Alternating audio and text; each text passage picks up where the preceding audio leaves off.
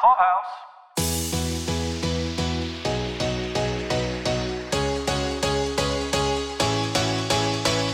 Welcome back to Pod Clubhouse Press Pass, your one-stop shop for cons, live events, conferences, semi-live events, whatever's going on that we have access to, we are going to share with you. And for today's edition, I will be co-hosting with Adam and Devin from the Great American Scream. Hello, guys. Hello. Thank you for having us on. Thank you so much. Thanks for taking the time. The reason I have these two almanacs of knowledge online with me today is that this weekend I am going to be attending the Houston Horror Film Fest, the first live event that I could find in my area to attend. And since horror is sort of on the, I'll say the periphery of the areas that I'm interested in covering, and plus they'll have personalities there, I thought, let's go do this thing. It's really exciting. And you did it, or are doing it. Pretty much, yeah. So to give you guys a little bit of a background on this one, it looks like this one is being coordinated by another podcaster, someone who I've not met yet, but I will introduce myself to this weekend, the Scary Dad podcast. They are a Houston podcast. It looks like they put this thing on themselves. I'm not aware of any background or anything in terms of like this being the first or the 10th or anything. I think this might be like, let's just put on a show, kids.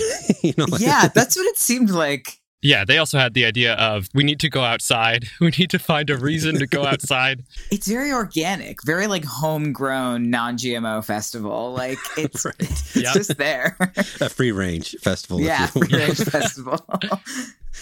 It is the sort of thing where they are going to show a prodigious lineup of indie horror films, both shorts and features of all stripe, budget levels, etc. But they also have, and this is what I think might set it apart from, just Sam's backyard and barn screenings of movies, is that they have a pretty impressive slate of guests. They definitely do. And it's exciting to see. There seems to be a really big emphasis with the guests on guests from like horror B movies, which is really exciting. A lot of guests that have like made their careers just acting in just B movies, which like in larger festivals or the film industry as a whole kind of get like pushed aside as being like lowbrow or not important or anything. But B movies are really important for the horror genre. And there's a lot of actors that built their careers or started off by doing B movies. So to see movies like Sleepaway Camp, Slumber Party Massacre, Silent Night, Deadly Night, Night of the Demons. Monsters. Yeah, the Monsters. That's really, really exciting to see them like celebrated in this festival. Yeah, and especially the fans of horror. Of course, horror fans are going to be big fans of the good AAA films, but they're also probably going to be more fans of these B films. And those fans are like the diehard fans too, because like you can be like a casual fan of kind of like the bigger franchises, but with a lot of these films, like if you are a fan of one of these movies, you are like dedicated fan to these movies. Right. I think what you're talking about is maybe the kind of that line that gets drawn mentally between the people that are willing to go spend their money at the Cineplex to see Rob Zombie's Halloween versus the people that sort of live the horror lifestyle. Yeah, exactly. Yeah. You have some people who are deep in the hole at this convention, which is great. Well, looking at what we have here, let's run down the guests first. Sure. One of the ones that I saw was Tyler Mane, who is Michael Myers in the Rob Zombie Halloween films. And I know that the whole kind of anthology and the timeline of the Halloween movies is kind of all over the place. I don't even like fully understand it. A lot of people have walked in Michael Myers' shoes for these movies, but the Rob Zombie ones are pretty iconic. And especially with Rob Zombie, I think he just got announced that he's going to do a Munsters reboot as a movie. Yes. No kidding. Yeah, directed by Rob Zombie, which is crazy. That's going to be dark. Yeah, I know. But I'm really glad to see like Rob Zombie. Like, Rob Zombie's always been such like a kind of like B-movie horror icon, but I would love to see him hit the mainstream in that way. So the Rob Zombie horror movies, Halloween movies rather, are pretty iconic. So it's exciting to see him there. And the other one that I was really excited about was Felissa Rose from Sleepaway Camp. And she's also in Terrifier 2. She is also in Terrifier 2, which hasn't come out yet, but is on the horizon. But she goes to a lot of horror conventions, and I've heard nothing but amazing things about her. But she's like the nicest person in the universe, and she's one of those actresses that's kind of just known for Sleepaway Camp. Like that's her one big thing, but it hasn't like darkened her view on going to conventions or kind of being known for just this one role. She totally embraces it and loves talking to horror fans about this very beloved B movie. And seemingly never gets tired of it. I really commend her for that. She's such a rock star, and it's exciting to see her there. I bet I am in the range of, say, twice as old as you guys. And yeah. And so I am from the VHS era when things were available, but not like they are now, obviously, where you could watch any one of these people's movies at any time you want, just for wanting it, you know? But back in my day, you had a VHS tape and that was it. And so you kind of wore it out. And the weird thing is, the reason I bring that up, I suppose, is that Sleepaway Camp 1 out of all of that bunch is one of those movies that got a surprising amount of rotation on my list. So I've seen Sleepaway Camp 1 out of the trio. I've seen that one the most. Yeah, it's pretty iconic, and it's like, it's interesting that of all of these version of B movies that we got throughout like the 80s and early 90s, that this is really the one that stood the test of time. I think for good reason. I think it's hilarious and a ton of fun and really campy, no pun intended, but it's exciting to see people still getting excited about her because she seems awesome. And it's great that she's going to be in Terrifier 2, because the first Terrifier is a much celebrated kind of like indie horror movie. So to know that I don't know if she's cameoing or if she has like a prominent role in the next one, that's really exciting. I'm excited to see her in that. I can't say that I've seen Terrifier. Oh, it is a must-see. We had the man who plays Art the Clown in that film on our podcast, and it is a trip and a half, that movie. And the sequel looks to be even crazier. Yeah, it's a really fun indie horror movie, insanely gory, like off-the-wall kind of gore. But absolutely insane.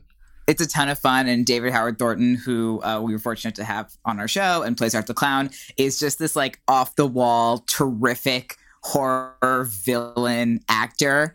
I don't know how to describe it. When he talked to us on the show, he talked about how some of his like film inspirations for like playing these characters is he said like that he worked with Stefan Carlson, who used to play Robbie Rotten in Lazy Town, and like that's it's like you kind of see that in his performance of this like cartoon character, but also horrifying. It's so really great. Like Felissa Rose is playing a character named Ms. Principe in Terrifier 2, which if that's not a main character name, I don't know what is. Just being named Mrs. Principal sounds like it looks like she's going to be pretty big. Senior main one, right? Yeah. Mr. Protagonist. Well, it looks like they have they have several of the Rob Zombie Halloween. A lot of alumni, yeah, cast members, and also one Danielle Harris being one that crossed over between boots. If one is a boot, one is a reboot. So that's interesting to check out what they're up to. There's some cool actors who were like in horror films as kids and have now carried on as an adult. One of them being Butch Patrick, who played Eddie Munster, but more so Oliver Robbins, who was Robbie in the original Poltergeist and Poltergeist 2. He was the son that gets attacked by the clown, which traumatized me as a child. Yep. There's also Miko Hughes, who, to cut you off, who was Gage in the original Pet Sematary. And he was also Joseph in Kindergarten Cop.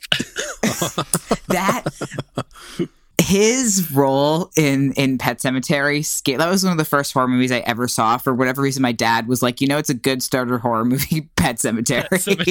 So he gets Judd's tendon. Oh, it's so bad. Oh, yeah. Caroline can't dangle her feet off the bed. She only has to leap off the bed because she's sure that little Gage is down there. I like so that scary. because we've established a little bit before the podcast that it's because y'all have kids, which I like that idea because it's not Gage. It's one of your children. It's gonna get you. That's hilarious. It really, like, his role in this movie really scared me as a kid. I have to imagine now, like, as an adult looking back, how much fun it would have been on set for him to be like, ooh, I'm the villain in this horror movie and I'm 4 or whatever. Like, that had to be a fun day on set. Yeah, how much fun it must be now to go to these cons and be like, yeah, that's right. I'm the reason you jump off the bed. The organizers of this, the Scary Dad podcast, they have on their YouTube channel an interview with Oliver Robbins, and they spend an hour talking to the guy about, you know, what he's been up to lately, because I guess he went to film school and became a filmmaker in his own right. But they do talk about the set of Poltergeist, and what's interesting to hear about all that is the persisting perception that Steven Spielberg ran that set and Tobe Hooper was there because there was some contractual deal that prevented Spielberg from being able to direct it. And he kind of fills in some of the gray area there, saying that, yes, Spielberg was there and he did have a lot of creative input, but Tobe Hooper definitely was directing that movie. That makes a lot of sense from just the tone and, like, I mean, just how good the movie is that Spielberg had some influence there. But not as much as we thought.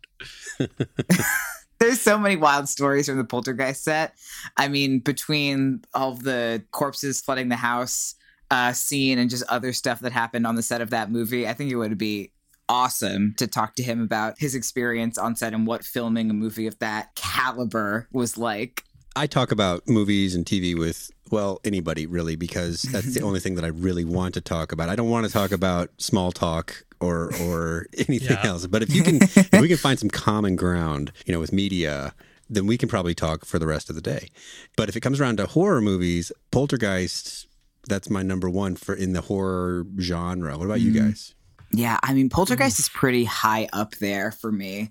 Poltergeist is up there, the number one. Reanimator is, I think, probably my number one, just because I love how both, like, insanely gory and dark, but also how incredibly campy and funny it is. Yeah. That would probably be, like, if I had to pick, that would probably be my number one. My whole thing is that I am a recent convert to the horror cause.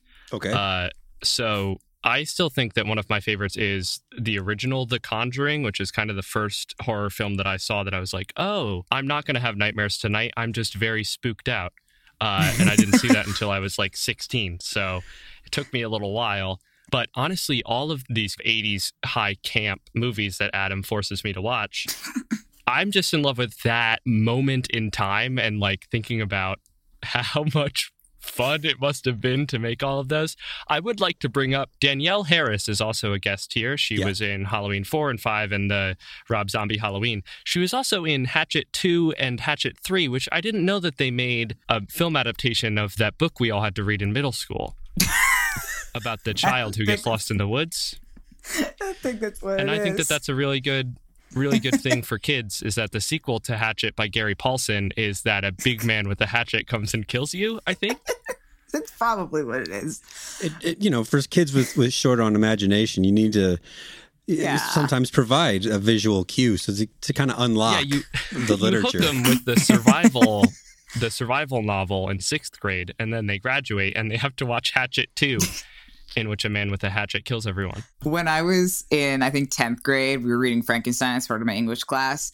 And that was the same year as that movie I, Frankenstein came out. So without, like, doing any research on Daniel the movie. Radcliffe? I think so, yeah. Without doing any research on the film, my English teacher was like, oh, once we finish reading, we'll go watch it. And we went to watch it, and it had nothing to, like, barely anything to do with the book Frankenstein. And it was terrible. That's hilarious. Public school. Yeah, basically. She was like, it'll probably be Frankenstein. It'll be like, you know, we were a bunch of, like, honors 10 kids who, like, terrorized our teacher every day. And she was like, you know what? If you finish the book, we'll go to the movies. That was really the only purpose. My version of that was studying bees in 3rd grade and then getting to go see the Bee Movie. That's at least, I feel like, a little more tangentially related. Not really. It seems almost less so. Yeah, I guess. We could also talk about this film schedule because some of these, I'm kind of obsessed with one of them just in my short time today of kind of researching these. If you have the chance tomorrow, see Bad Candy. It just seems wild from start to finish. There's a very scary horned clown on the poster for this and people with pumpkins for heads. One of the leads in it is Zach Galligan, who was Billy in the original Gremlins. Exactly, yes. Right. And the other guy is in Slipknot, right? I saw that while I was researching. This seems like the perfect movie to me. Yeah, this movie came out last year and was directed by Scott B. Hansen. It's an anthology movie.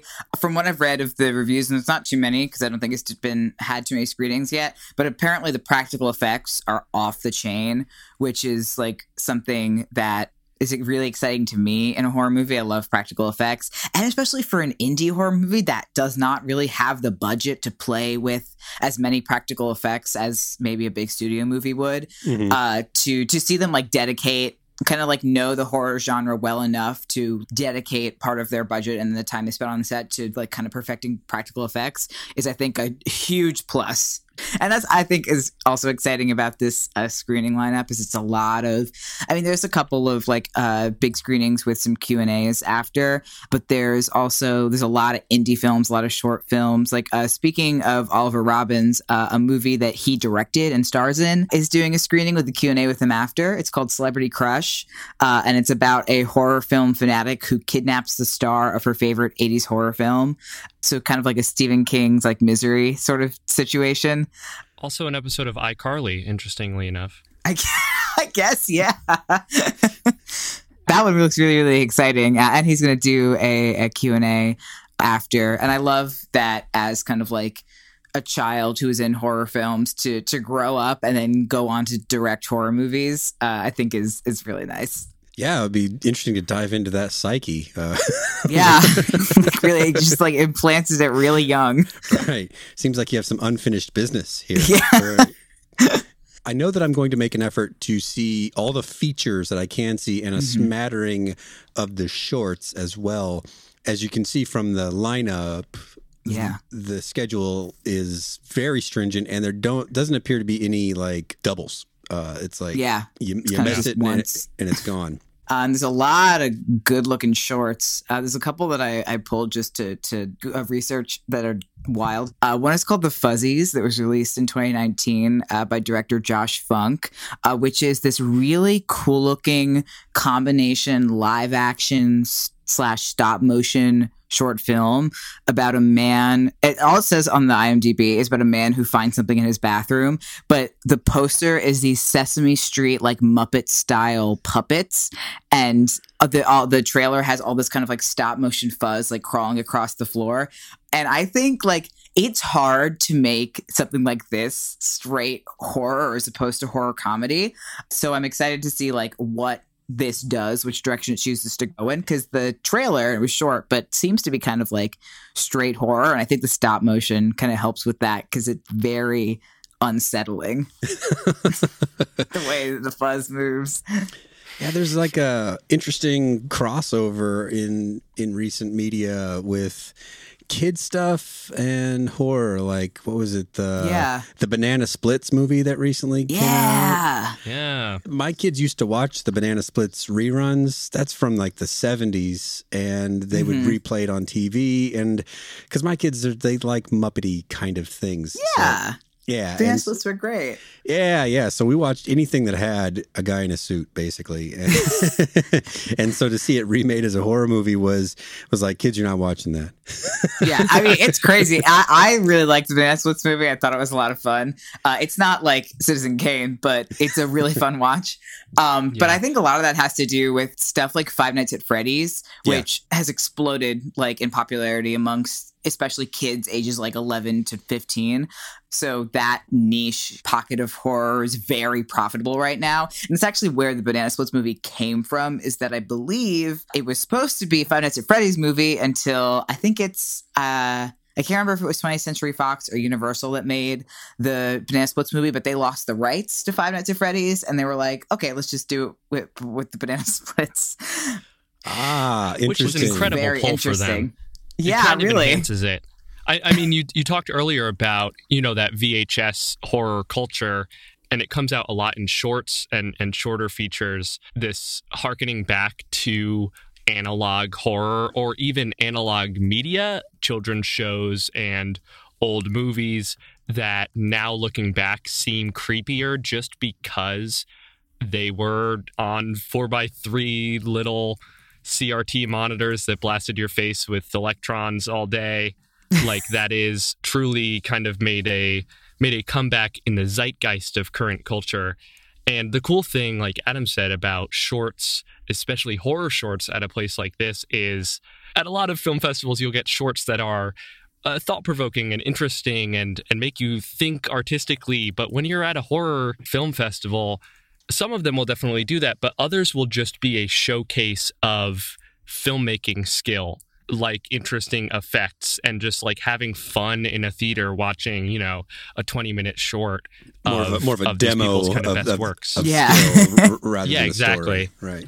I think a lot of horror nowadays is using a lot of nostalgia, especially like 80s and early 90s nostalgia as kind of a selling point. I'm thinking of that one that just came out on Shudder, Psycho Gorman, which really, like, you can see kind of the 80s kind of, I think Stranger Things is kind of to blame for this. That's to thank for this.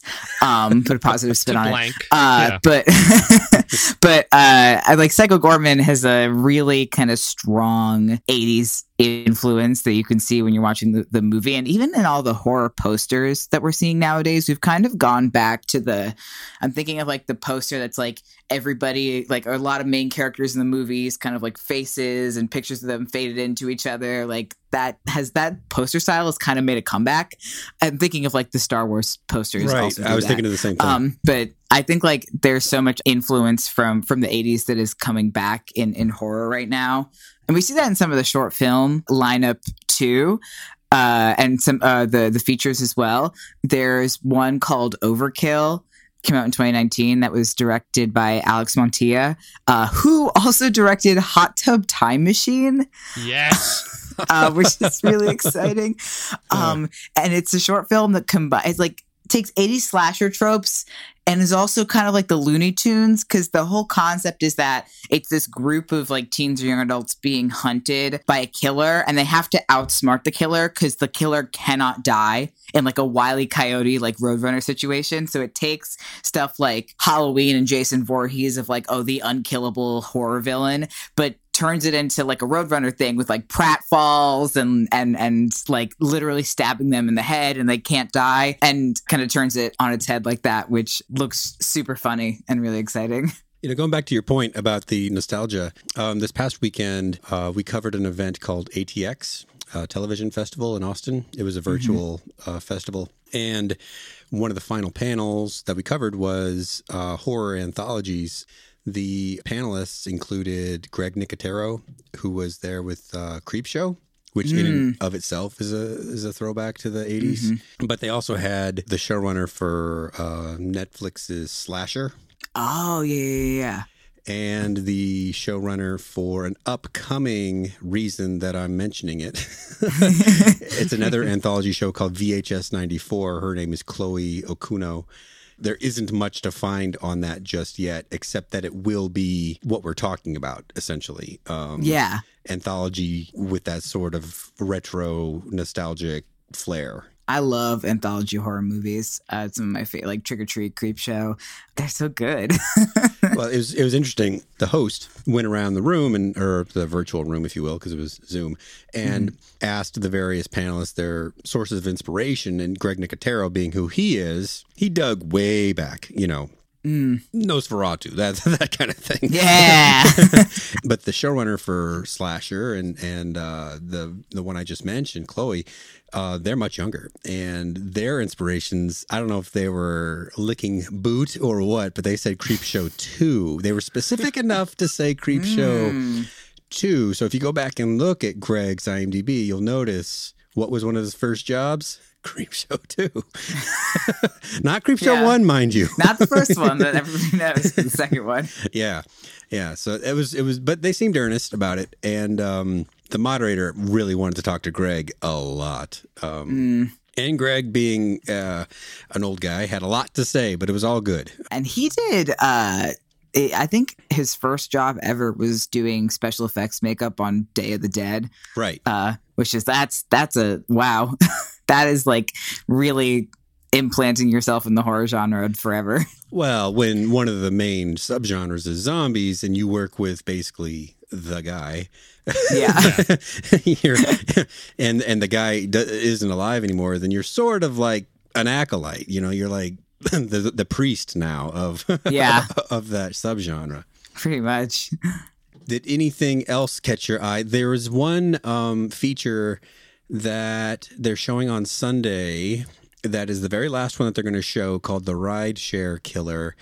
And that one is interesting in that Eric Roberts, I don't know that he headlines it, but he's the biggest name in it. Okay.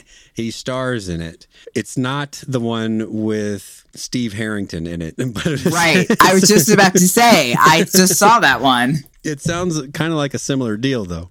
Spree, which is the one with Joe Keery in it, Steve Harrington. That was the first of that kind of genre, or like, I guess, niche of horror movies that I'd ever seen. So I'm definitely into more of them. We don't play with rideshare stuff in horror right now, even though it's such a big part of our life. And there's a lot of like app-based horror movies now too. Yeah.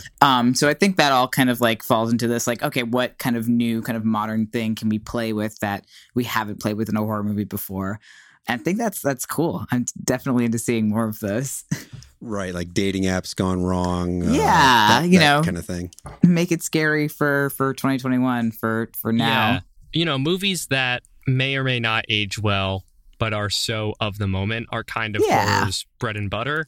And that's not a bad thing. Yeah, exactly. That's a really good point. There are identifiable phases, I guess, that right. horror goes through, where everything is of that thing and then nothing is of that thing afterwards. Yeah. I mean, they always reflect on like what Americans are afraid of when the movie comes out. So like, why in the 50s and 60s were all horror movies about aliens and monsters? So we were afraid of radiation. We were afraid of communism. We were afraid of people invading our country, our quote, air quote. And the 80s was slashers. So we were afraid of, darkness lurking in our own neighborhood and the safety of the suburbs. Right. The moral majority.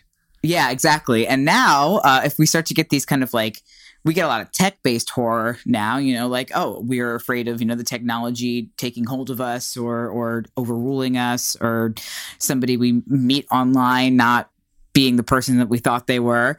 So horror is always going to reflect, what audiences are afraid of. And sometimes we continue to be afraid of that thing for years and years to come. Slashers will always be scary. People coming to your house and trying to murder you, always frightening. But some of them become less scary as time goes on. But great for the moment. Well, how do you explain the what were we scared of? Scared. What are you scared of? What were we afraid of with the found footage era of horror film? Yeah, I think found footage really taps into because a lot of found footage horror movies were kind of at their peak when the internet was also kind of really becoming exploding. A thing. YouTube as well. Yeah. So I think that like film directors kind of playing with that. And playing with kind of like leaving your mark sort of digitally, like proof that something happened or proof that something once existed in a time when suddenly everything was being recorded. And the kind of resurfacing of lost media that, some tragedy happened 10 years ago, but we just found this footage, is the same kind of idea of, well, we now have the internet. If something horrible happens, we're gonna know about it. Yeah. Same thing with true crime, so that kind too. of discovery. As true crime became very popular as a genre, that's also kind of when found footage began to take off, too. As people like really began to enjoy solving like mysteries or thinking that they could solve the mystery, even if it was a particularly gruesome one. So it's sort of like a combination of accessibility to information, the permanence of what gets recorded, and even accessibility to the technology allowing you to do it all being wound up together. Yeah, I totally think so. Because it started with, I think, Blair Witch, and that would be kind of like the tail end of when that kind of technology wasn't openly available to everybody. Because they were just using little digital cameras, which, you get Best Buy, whatever. Yeah. But then after that is pretty much phones and et cetera, et cetera. Yeah. And found footage is a great entryway for indie filmmakers too, because found footage movies tend to be pretty cheap. Blair Witch was an indie movie, so using it as an opportunity for like an indie filmmaker to make it into the mainstream with like a really good, cheaply made but really good found footage horror movie, always welcome, always great. And that gets us back to what we're doing with this film fest is, like I mentioned, this is the first one that I know of that's in person in my area, and that might be like Texas, this year or since the pandemic. And I think what we're seeing on this list are people whose movies had terrible timing and nobody saw as a result because no one could see anything for the past year. Yeah. And so we're getting a chance to let people show their work, which is, I went to art school, and so you get spoiled in art school because people see your work. Yeah. But then after that, no one gives a shit. So. Yeah. Oh, yeah. No, yeah. Devin and I both went to drama school, so we get it. But and I think especially now, kind of, like for the past year and a half, like big budget studios like Disney and Universal could not get people to see their movies at normal numbers because nobody was going to the movie theater. So even if this is a small festival or a festival with indie movies, smaller movies, short films, it's still incredibly kind of important for these filmmakers to have a place where people can come and sit and see their work and then talk to them about it. They don't just watch it on a website and then think about it later, just to be able to come up to somebody after you watch their film and be like, hey, I really enjoyed that, or hey, I have questions about this. That's really important for indie filmmakers. And I'm like thrilled to see that those opportunities are back. Me too. I mean, I've been to television festivals, and that's interesting because TV people almost never get direct feedback, and they're always very thirsty for it. But this is my first like film festival like this, and it's actually my first horror festival at all. I've been to genre like comic festivals, conventions, and you get horror people there because they have such a limited diet of what they can get to in person that they'll go to that, even though it's not really their thing. So this is my first focused horror fest. Have you guys attended anything like this? No, never before. I mean, our area doesn't do a lot, like at least a lot of the big name horror conventions aren't really in our area. I've been to cons and conventions before, but like multimedia cons like Comic-Con and Anime Next and stuff. But a smaller kind of con like this is very exciting to me. To kind of have that like one-on-one, being able to talk to people is really great. And it was something that I would love to go to one day. I think they'll start to come back. There seemed to be a cutoff date, just mentally or something, where convention organizers needed to pull the trigger on whether or not they were going to rent the space or not. And it seemed like now was that time when they decided, okay, whatever, we're just going to do it. And so from now till the end of the year, things that were virtual last year or skipped last year are coming back in large part. Whereas seemingly before right now, like maybe a week ago, that wasn't the case. They decided to go virtual. I don't know if you've seen similar things elsewhere. Definitely around. And like, it's nice that even like during the time when we couldn't go to things in person, that there were a lot of efforts to make things virtual and accessible to people. But a lot of people still chose to like sit them out in favor of like, oh, I'd rather wait until I can do it in person to get the full experience and stuff. And I hope that a lot of those kind of virtual experiences do continue, for nothing if for the sake of people that can't get to cons or can't get to certain places for whatever reason, to be able to have access to that is great. Like that ATX festival that I've mentioned, they normally do that in person. And they attempted to do the in-person festival virtual last year. So they crammed everything into 3 or 4 days. And it was, I think, tough for them to manage. A lot of what they had invited bowed out because they didn't want to do it, or whatever. But then they got other content that was surprisingly good that they may not have gotten had they done it in person.